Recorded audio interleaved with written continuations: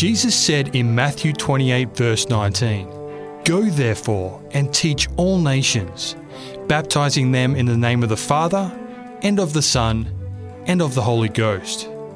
Welcome to Go Teach All Nations, bringing you Christ's teachings through Australian and international speakers. And here is today's presenter, Pastor Anton Van Wyk. So today I wanted to tell you a story from Scripture, or just draw on a story from Scripture. But I want to talk a little bit about the role of faith and the role of obedience and how they interact, interchange, and why it's important and how that dynamic works. Because we need faith, right? The just shall live by faith. Faith is taking hold of that big spoon, that's faith, that digs into the pot of His grace and His provisions. We need that spoon, we need faith, right? We need it. In fact, I was reading my favorite author in the week. She says, practice faith. It's like going, the Greek uses the word gymnazo when Paul writes to Timothy, go to the gym and practice faith. Very important. And it's when we know the beauty of God and what God's heart is like, that it's easy to grow in faith, right? For all of us to know God better and deeper. And then the role of obedience. And some people say it's 50-50 or 100-100. I need to do this and God needs to do that. So I just thought, because many ask about it and many struggle with it, I thought we could look at that today and study. Here's a beautiful scripture, and this is the mystery that Paul writes about. If anyone is in Christ, he or she is a new creation. The old has gone, the new has come. Many people think of the caterpillar and the butterfly, and they think that the butterfly, say the monarch, is just more caterpillar. Big mistake. There's people around us, around the block, who have them under a netted area, and within a week the monarchs will come out. But the butterfly is totally new. It's a new life form. And it says the old has gone. So in other words, we're not going to hold on to old stuff when we leave church today, right? It's the mystery. How does it work? What do I have to do? What does God do? So important, for us to understand this. The new will come. Does it say that? The new has come. Oh, it's beautiful. I love it. The new has come. It's at your door. It's beckoning you. Zechariah 10, whistling at you, signaling at you. The new has come. It's there. Let go the old. It's gone. How does it work? How is it all put together? So let's journey a little bit together today. A new creation. Isn't that beautiful? We are a new creation. That's the heart of our message. He makes new. He rejuvenates. The complete makeover of grace. I love it. So Scripture admonishes us to follow Jesus, to follow God. Follow the written word, which leads to the living word. And we pick up what we've got and we follow Him. We follow Him through the valleys. We follow Him up those daunting, dark mountain peaks. We follow Him. He called His disciples in Matthew 4, and they followed Him. That's what it means to be a disciple. And what do we do then? Someone said, it takes courage to grow up and become who you really are. We need courage today, right? Don't give up. So in Scripture, in John chapter 2, if you want to open your Bibles, it might be good for you for your reference. Very easy to find. Matthew, Mark, Luke, and John. All right? So the first three are what we call synoptic gospels. Syn is eye or vision. They're seen together. John is a little bit different, but part of the gospels nonetheless. The Bible has 66 books, and they are like stories telling us about God's dealings with man, both description and prescription. The books are divided into chapters to make it easier for us to read and study. So chapter 2 of John starts with the first sign that Jesus did in his ministry. Why do I use the word sign and not miracle? Because the Bible says it was the first sign. And a sign is something that shows us what is coming, right? If you see a road sign that says 40 k's to Palmerston North, you know what is coming in 40 k's, right? So it's like, wow, I'm giving you the beginning here of what you can expect from the ministry and the presence of Christ Jesus in our world. I'm giving you the sign. The first sign. So there was a wedding. Are brides excited about wedding days? Those weddings lasted for a week, 5 days. They were very excited, right? And probably a bit different because I guess there was a lot of arrangement happening from the parents for this wedding to happen. And think of all the preparations. Wow. Some people go to weddings and they think food. Other people think of seeing friends, whatever. They had this massive wedding going. Suddenly, something happened at that wedding. Who can tell me what happened? They ran out of joy. Because wine is a symbol of joy. The 7 miracles or signs of John, each one addresses one of the basic human needs of humanity. The very first one is the need for joy, and they were running out of joy. And the little bride is full of tears, and she is shy, embarrassed, and humiliated because at her wedding they have run out of celebration grape juice. How would you like it at your daughter's wedding? Your family wedding? We've run out of food. How would you feel? No more cassava. The roti's all finished. The banana juice is gone. People start looking around. But there's a lady there. Who is the little lady that's at that wedding? Mary. And who's Mary? The mother of? You know you've got to watch out for these little ladies. With their wrinkles and their thin Lizzie.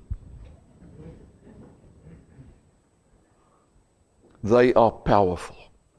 I'm discovering that. And I call them the trust makers or the faith catalysts, the faith builders. In this transformation to the new life, and you sitting here today and you say, Pastor Anton, I'm riddled with temptations and I'm riddled with stuff that has kept me in chains for years. I can't get rid of it. I work in prison. They tell me all the time, I can't get rid of this addiction. I can't throw it off. It's probably come generational. What we heard today, eh? You can even overcome those. You sitting here and you say, here is a key player in the process of transformation that we need in our churches. Is a little lady, wrinkled and maybe poor and a simple life. She sits shyly in the back somewhere. She's a mother and a grandmother. She is the trust maker. They run to her and they say, we run out of wine, we run out of wine. She walks over to who? She goes over to Jesus and she says, we've run out of wine. Jesus says, woman, he should have said, Mom. He said, that's not my business.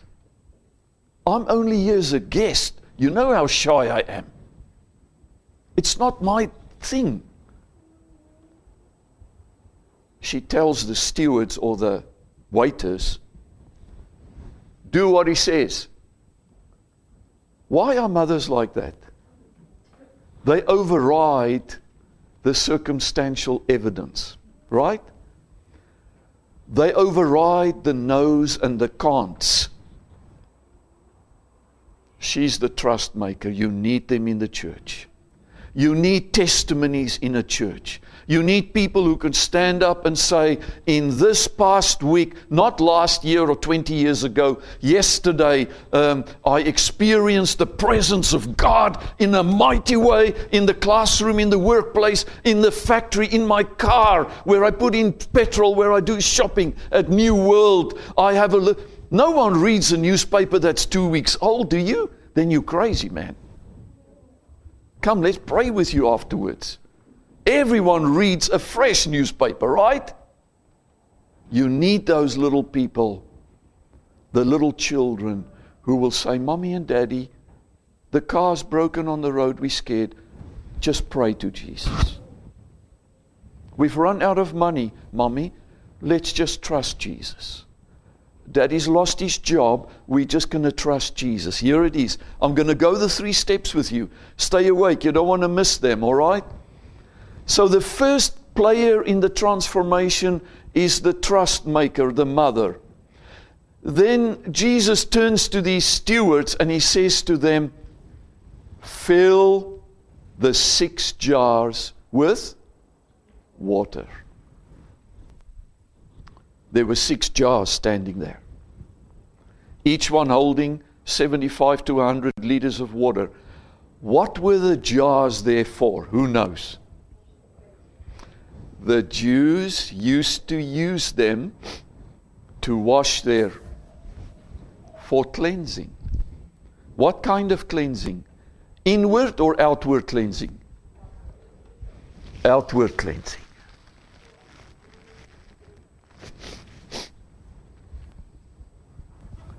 Jesus has a great work to do here. There was no joy in those jars for outward cleansing. He wants to clean more than toes and fingers. He wants to cleanse the heart, right? He has to do something. There's no joy there. It's ritual. It's habit. It's custom. It's dead. To get the transformation, we also need men and women, stewards of the Word, to take the Word of Christ and to do what He said. And you know what they did? They filled the jars with 75, all 6 of them, to 100 liters. He fills it up. Did the mother do the miracle? No. Did the stewards or servants do the miracle? No. But did they have a vital part in it? Yes. Could the miracle happen if the mother wasn't there to say, trust Him? Trust Him. Put your faith in Him. He can do it. I know Him. If there wasn't someone like that, it wouldn't happen. And if it wasn't that there was a church who took the word as it was given and took the word unadulterated as it was given, and they live and they take that word to those around them, the miracle cannot happen. That's your part. What He says, do it. Right? But did you do the miracle? When the mother gave her testimony, and the servants ran with the word and they implemented the word. Jesus did the miracle. What is your part? What is his part? Very important, right? So Jesus changes the water of ceremony and custom and tradition into the waters of life and joy. Transform. You know how many times I've walked into places thinking Pastor Anton's going to do the miracle today. There's someone with cancer, we're going to anoint and we're going to lay hands on. You know what? I cannot do that. I can only testify like Mary did, and I can only do what the Word says and live it, and Jesus will follow up with the miracle. Incredible, dynamic in the story. Don't disregard the testimony of the little ones and the humble ones that sit here today. They are all preparatory to the miracle that's going to follow. They're all part of the grand process, the great controversy of the ages. It's part of this great story, the plot. That you say, trust the Lord, and others come and they say, the word of the Lord says, and you don't worry about the outcome, you leave it to the one who said, cast your word on the bread on the water, and after many days, who did the miracle? Don't give up if you don't see the miracle after you've proclaimed him and you've been faithful to carry the word. He will do it in his time. Amen? Don't be bent on the miracle. There are people going around Benny Hinn, I don't want to mention too many, and others. People get on a bus and go to Auckland because they're going to Benny Hinn. He's doing miracles. No. We only have the trust and the faith stories. And we do what the Word says. And the miracle, he will do. Amazing. Three things, then we finished. So what happens to the jars is radical transformation.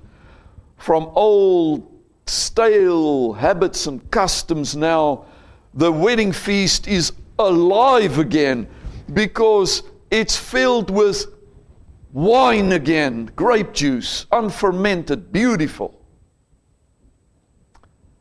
Why did he fill 6 with 75 to 100 liters each? They didn't need that much. But when he does his miracle, he pours out extravagant grace. He gives you more than you expected. Oh, I think of a lady in Palmerston North Church. Her and her husband, some of you know them. They came to me at a camp up in the middle of the island one year, and she had a big burden in her life. Pastor Anton, I'm dying to have children. The doctors tell me I cannot have children. I cannot be pregnant ever.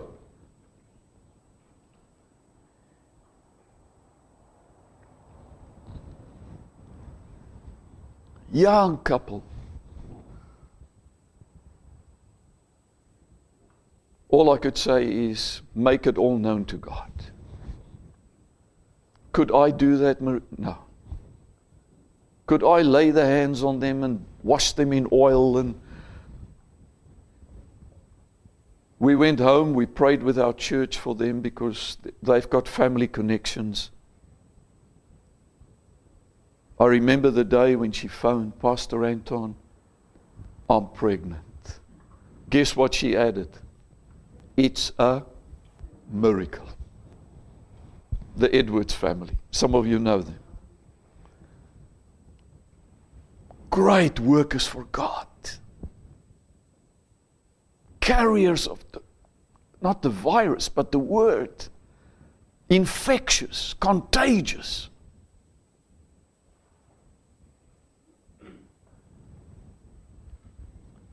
That little bride, her shame and her humility is covered by 6 containers, 75 to 100 liters of juice, much more than they could ever use.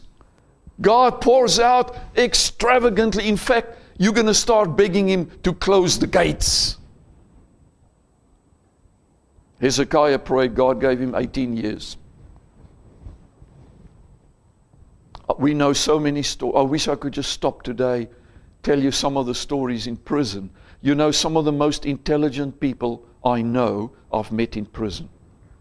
Under tattoos and heavy sentences. And I'll tell you, when they find faith and then the miracle. There's one sitting in Palmerston North Church called Peter, drives a big Harley Davidson. I met another one, a big leader, one of the big gangsters, John, near Levin there, beautiful home. Pastor Anton, my life has turned around. What happened? Don't know. It's a miracle. Someone gave me something to read. Someone shared the word with me. But we can't explain the miracle. And the last one, the master of ceremony says, you people are weird. You sort of keep the best wine for last. Don't you normally give the best wine first? The wine Jesus gives is the best ever. Ever.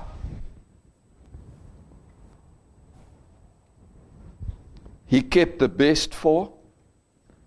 So on your journey, if you think you've seen some blessings, the best is still to come. Listen, looking for a job. What we do is we say, do what Jesus says. Follow the word. Be faithful. What will happen? The miracle will happen. Came all the way from PNG after working here, going back, coming all the way. Teachers.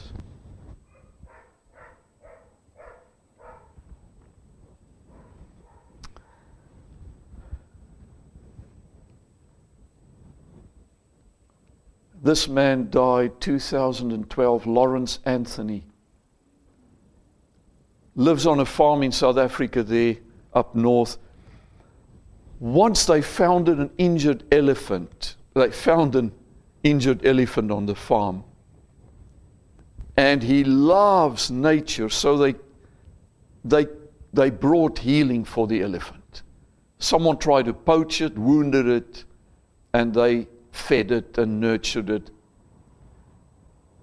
Then they let it go into the wild, and every year at a certain season, a herd of 15, 18 elephants would come to the gate of the farm. Crazy. No one could understand it.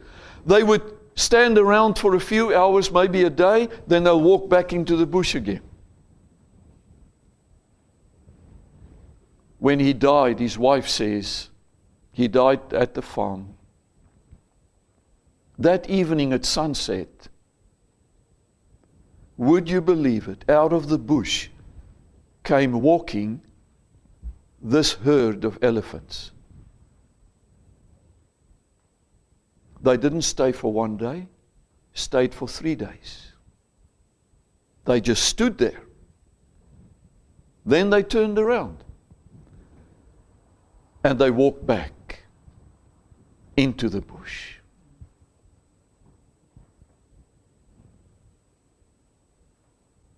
Her words, miracle. How did they know? God knows. He's already cared for your wounds of sin, right? He's often at your gate regularly. He's there. If you keep sharing your little testimony and you keep telling people, do what He says, that's the way.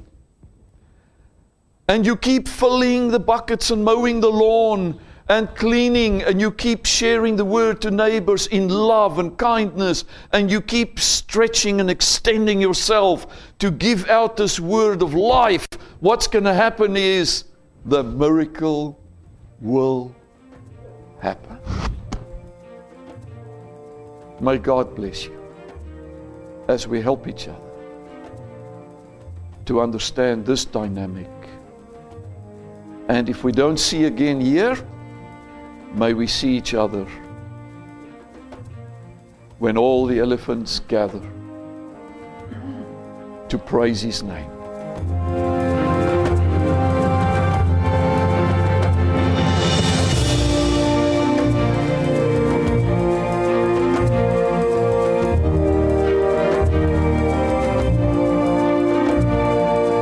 This message was made available by the Masterton Seventh-day Adventist Church.